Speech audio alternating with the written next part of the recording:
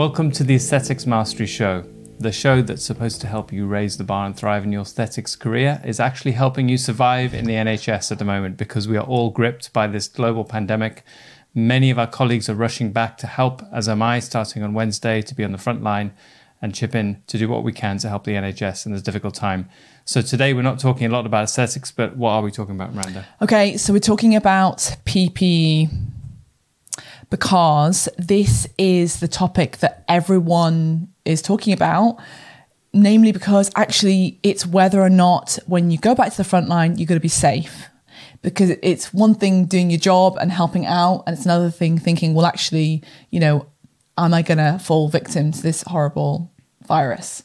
So from my perspective, it just kind of seems mad to me that in this very first world country, we must be in amongst one of the richest countries in the world. How are we not able to supply our health workers with the basic PPE? Well, it's a controversial topic because many people believe that they have got the correct PPE, while others still believe that they haven't. And it's down to what's basically not a binary issue. It's not black and white, what is safe. There is an assessment that what they're being given is safe enough in most cases. Now, there are shortages of it. That's a whole different thing. But in terms of what's actually been prescribed, the type of protective wear, there's a debate to be had. Many people believe that it is actually correct. Well, we were talking to our friend Beatrice, who is a doctor in Hong Kong the other day, and she was seeming to describe that everyone had like hazmat suits and the whole shebang. So, and then in my head, I thought, well, that sounds like that's a big part of the reason why they've managed to keep great control of it in Hong Kong. I think there were only 140 cases or something crazy. So am I right? Is it as simple as the more protected you are, the less likely it is to spread amongst colleagues? Well, like any intervention, there is what achieves most of the benefit might be less than what you could potentially do. It's a little bit like that with any treatment or any intervention, that you can do the full hog and spend £1 million trying to solve a problem, or you can pretty much get 95% of the way and solve 95% of the problem for £100,000. It's that kind of equation that always makes it difficult. So I don't think there's any doubt that if every single practitioner was wearing an N95 mask or the FPP3 mask, which is the equivalent, that there would be a reduction in the number of cases of spread. But I think the equation at the moment is that for the difference, it wouldn't actually be worth it. So help me out. Like, what are those two things? Well, these are surgical masks, which are what you see most people wearing on the street. If you're if you go around Hong Kong, it's normal for members of the public to wear this. This is what I will have get supplied to me when I'm back on the front line in general practice. So I have to say, when I use the word front line, I do not compare myself with these people on wards where they're just looking after COVID patients. Those people, I'm pretty sure, are not being provided with just these masks. They'll be using respirators. But this is where it gets complex. So the thing with this is not a filter for air. It's not designed to stop bugs getting in. It's actually mainly designed to stop your bugs getting onto patients. And that's the first thing to understand about this, is people who are wearing these, it might help you from someone spitting in your face. So in this direction, in this proximity that we're in now, if you were wearing this and I was speaking to you, this might protect you from getting sick. But if you're wearing it out in the supermarket, believing that the air that you're breathing in is going to be somehow filtered, well, you're wasting your time. And I think that's where people get confused. This is not an air filter, it's a barrier. That's the best way to think about it. It does a degree of filtering like anything, but think of it more as a barrier. And that also depends on how you think these viruses are spread. And this is where there's another possibly false dichotomy, which is they are described as either airborne or droplet spread. And droplets are basically visible drops of saliva that come out of your mouth when you cough, and you can see them go pew. And they may be blown a little bit, but they think they're about at 1 to 2 meters that they can spread. And then aerosols. So some viruses do live, very well-known viruses, and live in the air and float around for hours. Probably the best example is measles. So measles can float in the air for many hours. So if you get into a lift after an elevator, after someone's gone in there, an hour afterwards, you can get sick, which is why the average person who has measles in an unvaccinated population will infect 17 other people. So because it's so easy to spread, whereas most of the viral infections that are more droplet spread infect far fewer people because the droplet doesn't live in the air that long. Now, my understanding is that the tricky bit is, does that mean that if you wear something that is something that will defend you from a droplet, that it's impossible that you don't get a small amount of an aerosoled, basically effectively aerosoled amount of the virus in through the side of your mask? And the answer is, of course not. Of course that happens too. These are not black and white things. All these viruses have different sizes. They're on a spectrum. There isn't a line that magically the virus knows, oh, sorry, I'm not supposed to be a droplet, I'm supposed to be an aerosol, or vice versa. There is a bell curve of spread. So it's made to be a black and white issue because that makes it so much easier to handle. But the truth is that there will be cases of people inhaling this virus from people who've just coughed maybe 5 minutes before, haven't spat on their face, but there are enough of these little droplets.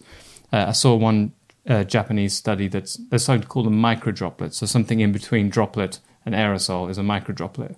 And effectively, you can watch them using a laser. You can literally watch these droplets after a big cough. You see the big droplets dive to the floor, and you see the other droplets just drift over, and basically in a big cloud of tiny microdroplets, they do spread across the room. Now, there will be a lower dose on those, and they aren't as dangerous as a big dose of droplet covered in virus, but it's still possible. And I think this is where all the controversy comes, is we're desperate to be black and white and say this is the right mask and this is not the right mask. And the truth is, actually, none of them give you 100% protection. They just give you an increasing amount of protection. And none of them are useless either. They all do something. But that's where it gets really tricky. So, for example, we got given one of these by my colleague who had gone to Romania, and he bought a couple and gave us a couple. So I went to the supermarket with this a couple of days ago. So that's for something that could, just around and about. Also, you're going to use this in general practice. When would you, and this is actually from your DIY, isn't it? You just have this in your shed. So when would you start to use this? So the current guidelines are that if you're in front of a suspectedly infected patient, so if I see someone in accident emergency with chest pain who got it on exertion, so we're not suspecting it's a COVID infection, then you might not wear that. You might just wear one of these masks, which is actually primarily protecting you from spitting on the patient and might protect them from spitting directly onto your lip or something like that. But you wouldn't wear one of these. And there are reasons that might be good, because like anything, it's more complex in reality. Because reality is, if you've got a tight-fitting mask on all shift and you don't need to, that's going to make your shift harder. It's going to make you touch your face more often. There are downsides to masks as well, which is why we also currently don't recommend the public wear them in this country, although they do in other countries, because of this touching of faces. So I shouldn't have gone to the supermarket with that? Probably not. No, that's not the advice. So it's more that people feel safer wearing them. That's one of the reasons. And when I say probably not, that's according to our government's advice. If you live in a different country, they do advise you. I think one of the interesting philosophical things that's happening is that I think in the Western world, we have a slant towards the individual protecting themselves. And I think in other countries, there's a bit more emphasis on you better do this to protect the people around you. Because I think that's the best reason to wear a mask, is probably that if, in case you're in the early stages of it, you're not coughing everywhere and infecting more people. It's not as effective preventing you from getting it from other people who are coughing near you, which is why I think if you're a GP, personally, my feeling about these masks is the best person to have it on is your patient that you don't know yet what they've got. They should all be wearing it. But I tell you what we're shorter of than masks is GPs, nurses, doctors.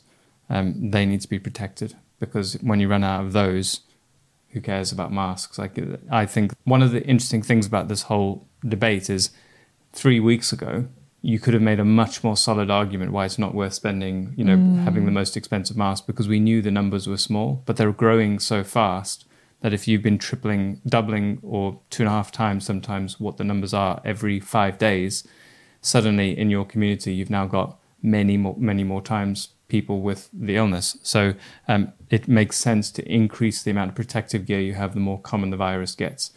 So it depends on the timing as well, because, as we knew maybe back in January, there probably wasn't any point even wearing a surgical mask, because all the coughs and colds you were seeing were almost certainly not coronavirus. So that's all different now. Like as this wave, and it feels, for those of us monitoring all the time, it feels like a tsunami heading our way.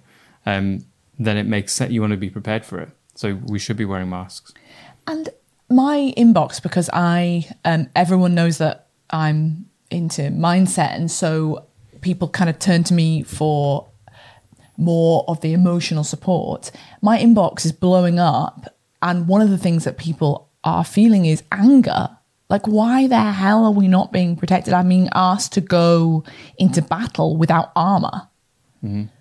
Well, it's a very valid question, because when you actually look at global pandemics, it's not something that we could have predicted. It's actually just inevitable. It's way more than something you could predict. They are going to happen every so often. We know they're going to happen. And we know that they're going to sweep the world because we're so well connected. There's nothing actually surprising that's happening right now. We didn't know when. That's the surprise. That was this year and not in 5 years' time. But actually, there is a damn good argument to say we should have been prepared for this. There should have been stockpiles of basic protective equipment for healthcare workers. Absolutely. To suddenly then try and buy it when the whole world's trying to buy it, that's a failure. And I don't think we will ever make that mistake again. I think you'll find that we will suddenly next time have stockpiles of these basics, because it's you shouldn't have to scrabble around at the last minute.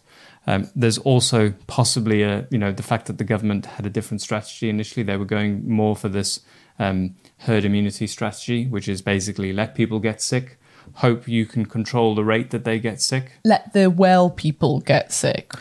Yeah, so the herd immunity strategy is that you control who gets sick and you control the rate that they get sick, and you protect the weak people. So if you're over 70, you hide away, and if you're not, you take basic precautions, but you carry on with your normal life. And I think what they realized when they looked at Italy and when they were looking at their own numbers, it was growing so fast and the number of sick people was so high that they had to change strategy and go into lockdown. Let's talk about that fear, like that dread, that moment where you wake up at 3 a.m. thinking, oh my God, like I'm putting myself at risk. Is this even worth, like I should just quit and just go and live on an island or something, like as far away as I can get. How do you deal with that kind of emotion? I personally swing between the two of, because I do have the option of not going and not being involved at all. But especially when you see colleagues die, like it's Adel Al-Tahar, who was an ENT, he's an organ transplant specialist who was volunteering in an A&E department, who caught it, 63, died on Wednesday. And there is also another consultant, Amjad Al-Harani. So he's also passed away. His 18-year-old son gave a lovely tribute to him, but he looks younger than 63. I don't see his age. But these are guys that I really relate to. I was trained by people like that, and it's you don't want to. I want to be involved somehow. I want to be taking some strain from the whole system. And I know I'm currently not going to be really front line, but it's all, I feel like you want to be with your tribe as they go through these things. Mm-hmm. So if you've made the decision, because it sounds like that's what's helped you make that decision, is that you just want to help in whatever way you can. So let's say you made the decision, or the decision is kind of made for you because you've got to put bread on the table and you're in contract, etc. You can't just go and hide. How then do we manage our emotions if we are feeling the dread that we're going to pass it on to our children and our loved ones, and we might have, how do we manage that? Well, I'll be honest, I don't actually worry about passing it on to my children. As I think I've said before, I'd be more worried about passing it on to you. So you've just got to take all the precautions that you can. I mean, I would take some certainty from the fact that here's a way that just popped into my head, is that you might actually be saving your loved one in an indirect way by going to work and chipping away at the number of people who get infected and pass it on.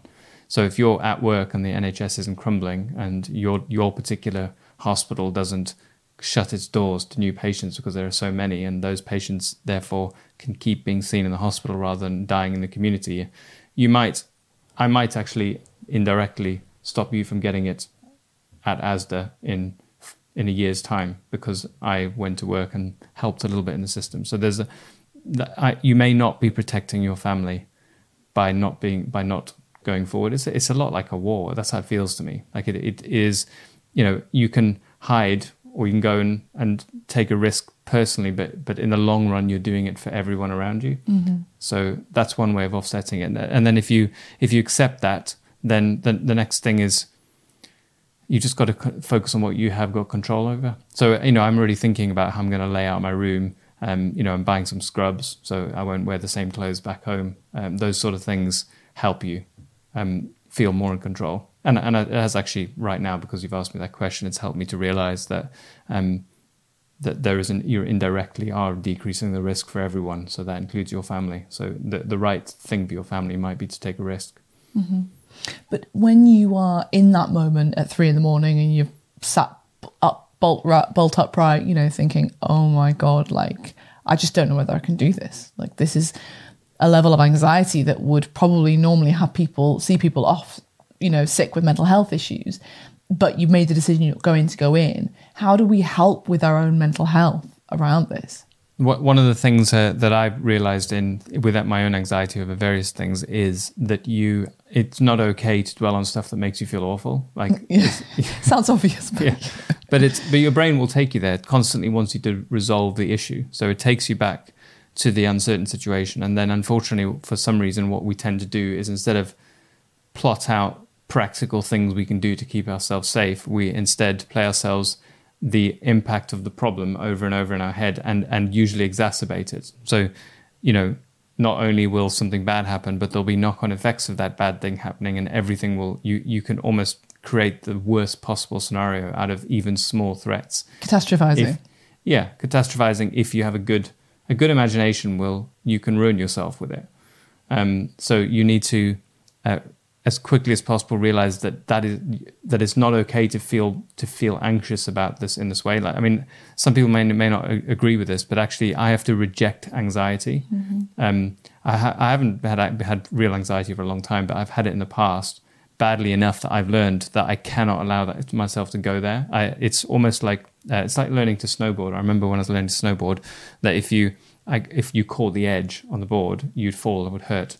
And I quickly realized the association of leaning forward made me feel scared. And I would stop myself from leaning forward because that was what was tripping me up. And it's a bit like that with anxiety. I've learned those initial feelings when you start to weigh up a problem, you have to knock it on the head straight away. Because if you allow yourself to go in there and explore that, you can start a cycle. It's a bit like a fire where you're just ruminating, going round and round in circles, playing out the worst case scenario and feeling awful and not actually achieving anything.